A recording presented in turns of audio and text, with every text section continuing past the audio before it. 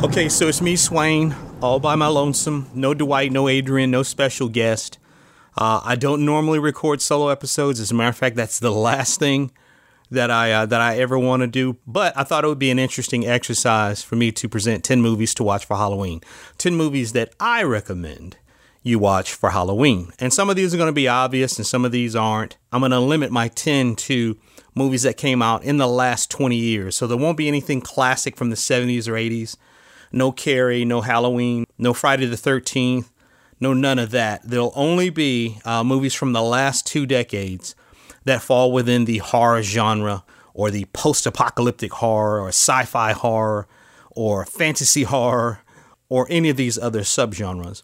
And I'm also going to include where you can see these movies in terms of where they're streaming, what streaming platforms you can find them on to try to watch them between now and the end of the month when Halloween gets here. So here we go.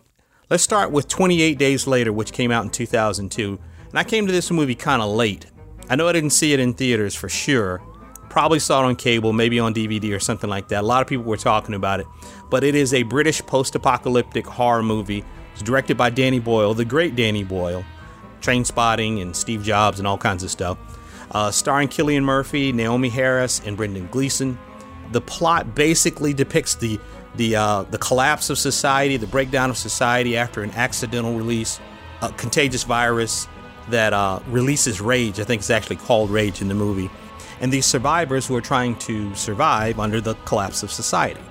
Great movie. I mean, just fucking fantastic. Anytime I see it, I stop and watch it. Naomi crushed it, Cillian crushed it, and of course, Brendan Gleeson crushed it. I definitely recommend 28 Days Later, especially if you like zombies. And I'm not partial to fast-moving zombies, which is kind of what this movie is. But Danny Boyle and his collaborators really sold me on it. And you can see 28 Days Later on Hulu and Prime and HBO Max right now. Next up is 2008's Let the Right One In, and not to be confused with the remake, which was actually still pretty good. But Let the Right One In is a Swedish romantic horror film. It was directed by a guy named Thomas Alfredson. It's based on a novel.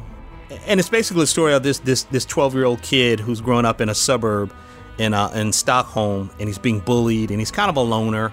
And it's set in the 1980s, and he meets this girl who moves into his apartment complex. And basically, there's more to her than meets the eye, quite literally. This is a vampire movie in the service of a coming-of-age story. Really, really fantastic. I remember everyone that I knew was talking about this movie, and it did not disappoint. You are going to have to read subtitles because it is in Swedish, and don't be a lazy ass. Read the subtitles. It's absolutely worth it. Again, Let the Right One In came out in 2008, and you can find it on Hulu and Prime as well. So, Cabin in the Woods. Now, everybody has a lot to say about Cabin in the Woods, which came out in 2011. And, stars Chris Hemsworth, Anna Hutchinson, Fran Kranz, Jesse Williams, Richard Jenkins, and Bradley Whitford. And also a surprise cameo by Sigourney Weaver.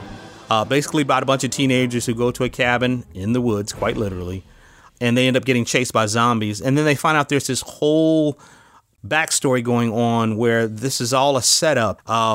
Cabin in the Woods, I absolutely recommend it. It's on Peacock and you can rent it on Prime, but you should definitely check it out. It takes the whole slasher movie genre and turns it completely on its head in the best possible way. And I think Drew Goddard directed it and produced by Josh Whedon. And I think they wrote the screenplay together. So check it out, Cabin in the Woods. All right, so 2015. I just watched this yesterday. And was recommended to me by my good friend Braxton Harrison, The Witch, a New England folktale. Written and directed by Robert Eggers, who also wrote and directed The Lighthouse. This is his feature film debut as a director. This movie is still rolling around in my head like 24 hours later. It is so good. It's such impressive filmmaking from the production design and the costumes. Just really loved it and totally didn't expect to. And to quote Braxton, this is basically about the Salem witch trials of the 17th century. And, what if all that was real? What if witches were real? Anyway, the movie stars Anya Taylor-Joy, and this is her first feature film. We know her, of course, from Split, but also more recently from Queen's Gambit. Ralph Ineson and Kate Dickie, both are from Game of Thrones. Set in the 1600s, like I said. They're like a Puritan family who kind of leaves their the safety of their plantation, go out into the woods on their own, and they start encountering basically the forces of evil. An incredible movie. I mean, really, really, I cannot recommend it enough, especially for like a modern kind of a supernatural horror film. You can rent it on Prime and Hulu, or you can see it for free on the Showtime app. I don't know anybody who has a Showtime app, but you can see it there.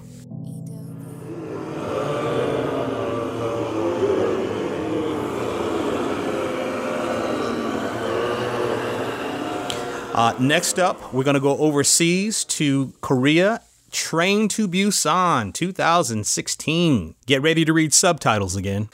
This is a South Korean action horror film. It mostly takes place on a high-speed train. No, it's not Snowpiercer. The train is going from Seoul to Busan, and there's a zombie apocalypse that breaks out. And it's in the countryside, and then it makes its way onto the train. And then, of course, people start dropping like flies and then reanimating like zombies. As with other films of late coming out of Korea, it cleverly kind of comments on matters of class and wealth and social standing, as well as regret. Saw this kind of on a humbug. I think maybe someone might have recommended it online. But Train to Busan, excellent movie. I mean, really entertaining. Has a little bit of a heart to it. And if you're not into zombies, don't worry about it. It'll still take you for a ride, and you'll appreciate you went. No pun intended to the train metaphor. You can find Train to Busan on Prime and on Peacock. The Girl with All the Gifts. I've been telling Adrian and Dwight about The Girl with All the Gifts for a while. It was actually, I think I was listening to Kevin Smith and Mark Bernardin on their podcast, and Bernardin was talking about this movie, and then I watched it, and I was like, oh my God, so good. Another one from 2016. It's a British post-apocalyptic science fiction horror film. That's a mouthful. Stars Glenn Close alongside a bunch of fine British actors. And it's basically a dystopian future with, again, the breakdown of society after most people have been wiped out by this virus or this fungal infection. And the story kind of centers around the struggle of this scientist and a small group of people who are trying to save humanity with the help of this special young girl named Melanie. And that's all I'm going to say about it. It's kind of zombies. It's definitely monstrous. The ending is absolutely frightening. I mean, just fucking frightening. But, I mean, great movie. And it's on Hulu and Prime. The Girl with All the Gifts. All right, so let's bring it a little closer to modern day, 2019. And this one, again, watched it on a humbug. Crawl. I know everybody's laughing now. Crawl came out in 2019. A natural horror film, it's called.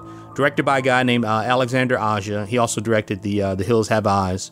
And produced by Sam Raimi. Now, it's called natural horror because it's just basically a natural event. It's the story of a father and a daughter who are trapped in a house. It's like a Category 5 hurricane in Florida. I forget which part of Florida. And they're kind of trapped in the house, which is flooding. And the daughter goes back to try to get the father. And when she gets to the house, she finds out he's in the basement, trapped in the basement, not in the closet like R. Kelly.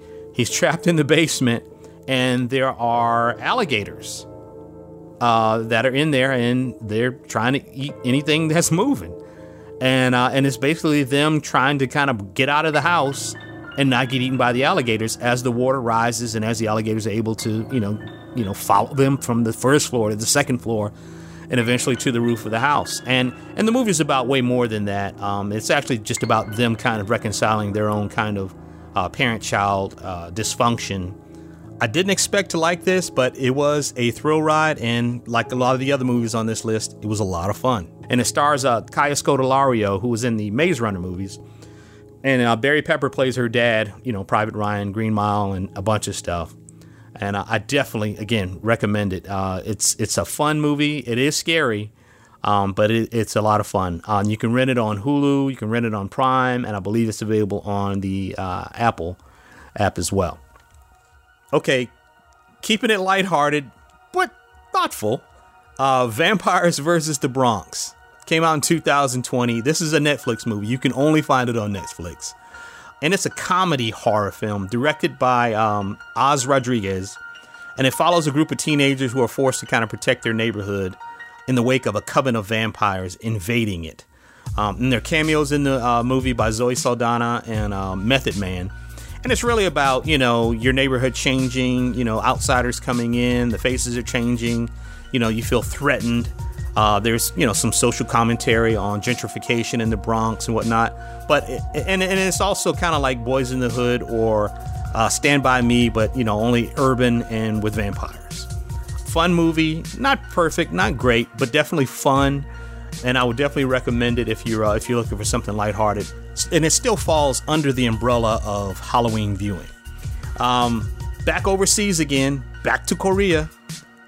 #Alive. Now, I promise you, despite what you may think from this episode, I'm not a zombie guy per se, but this was recommended, I believe, by my friend Leslie Davidson. This movie came out in 2020, so just last year. It's a zombie film, and it's based on a script by a guy named Matt Naylor, who had written a movie called Alone, and then he adapted it with the screenwriter and the director of this movie, guy named Cho, and called it #Alive. And it revolves around a live streaming gamer's struggle to kind of survive as he's forced to kind of stay alone in his apartment in Seoul during a zombie apocalypse. A lot of people get caught up in their lives and don't realize, hey, everybody around me is turning into zombies. Seems like the Korean filmmakers really do zombies well, because this is the second one that I've seen, and it was really entertaining. So, #Alive, and again, it's only on. Oh, and I didn't say this, and it's available to view on Netflix. So if you have Netflix, you can watch it today.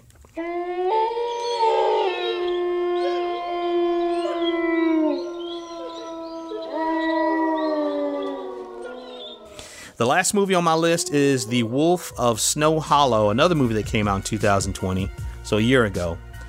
Again, stumbled upon this after reading an article about, maybe in September, I think I might have Googled, hey, good Halloween movies that came out in the last 10 years. And this popped up on the list. This is kind of a comedy horror film, and it's set in a Utah town, a very small town, that is seemingly terrorized by a werewolf. The Wolf of Snow Hollow was written, directed, and stars Jim Cummings. Also cast in the movie, Riki Lindhome, who's in Garfunkel and Oates, and she's been on The Big Bang Theory and a bunch of stuff. And Robert Forster, who we know, of course, from Black Hole and Delta Force, and then later on, Jackie Brown. And Robert Forster, actually, they dedicated the film to him. He passed away shortly after the film was being completed, or while the film was being completed, so they dedicated the movie to him. But this one is, again, it's about a werewolf, but it's not really about a werewolf. It's really about a guy who was trying to manage his alcoholism and his anger issues and kind of a dysfunctional relationship with his dad and his daughter. And he's kind of unraveling in the midst of trying to figure out what's going on with this werewolf who's attacking people in this town. And I won't give much more away other than that. But The Wolf of Snow Hollow came out in 2020, and you can rent it on Prime and on Apple. So that's my 10 movies that I would recommend you watch for Halloween. Watch them if you want to. If you don't want to, don't watch them. But anyway, there's good stuff out there. If you seek it out, if you remain open-minded and curious, there's definitely good stuff out there that's still being made. And these are the 10 that I recommend. Happy Halloween.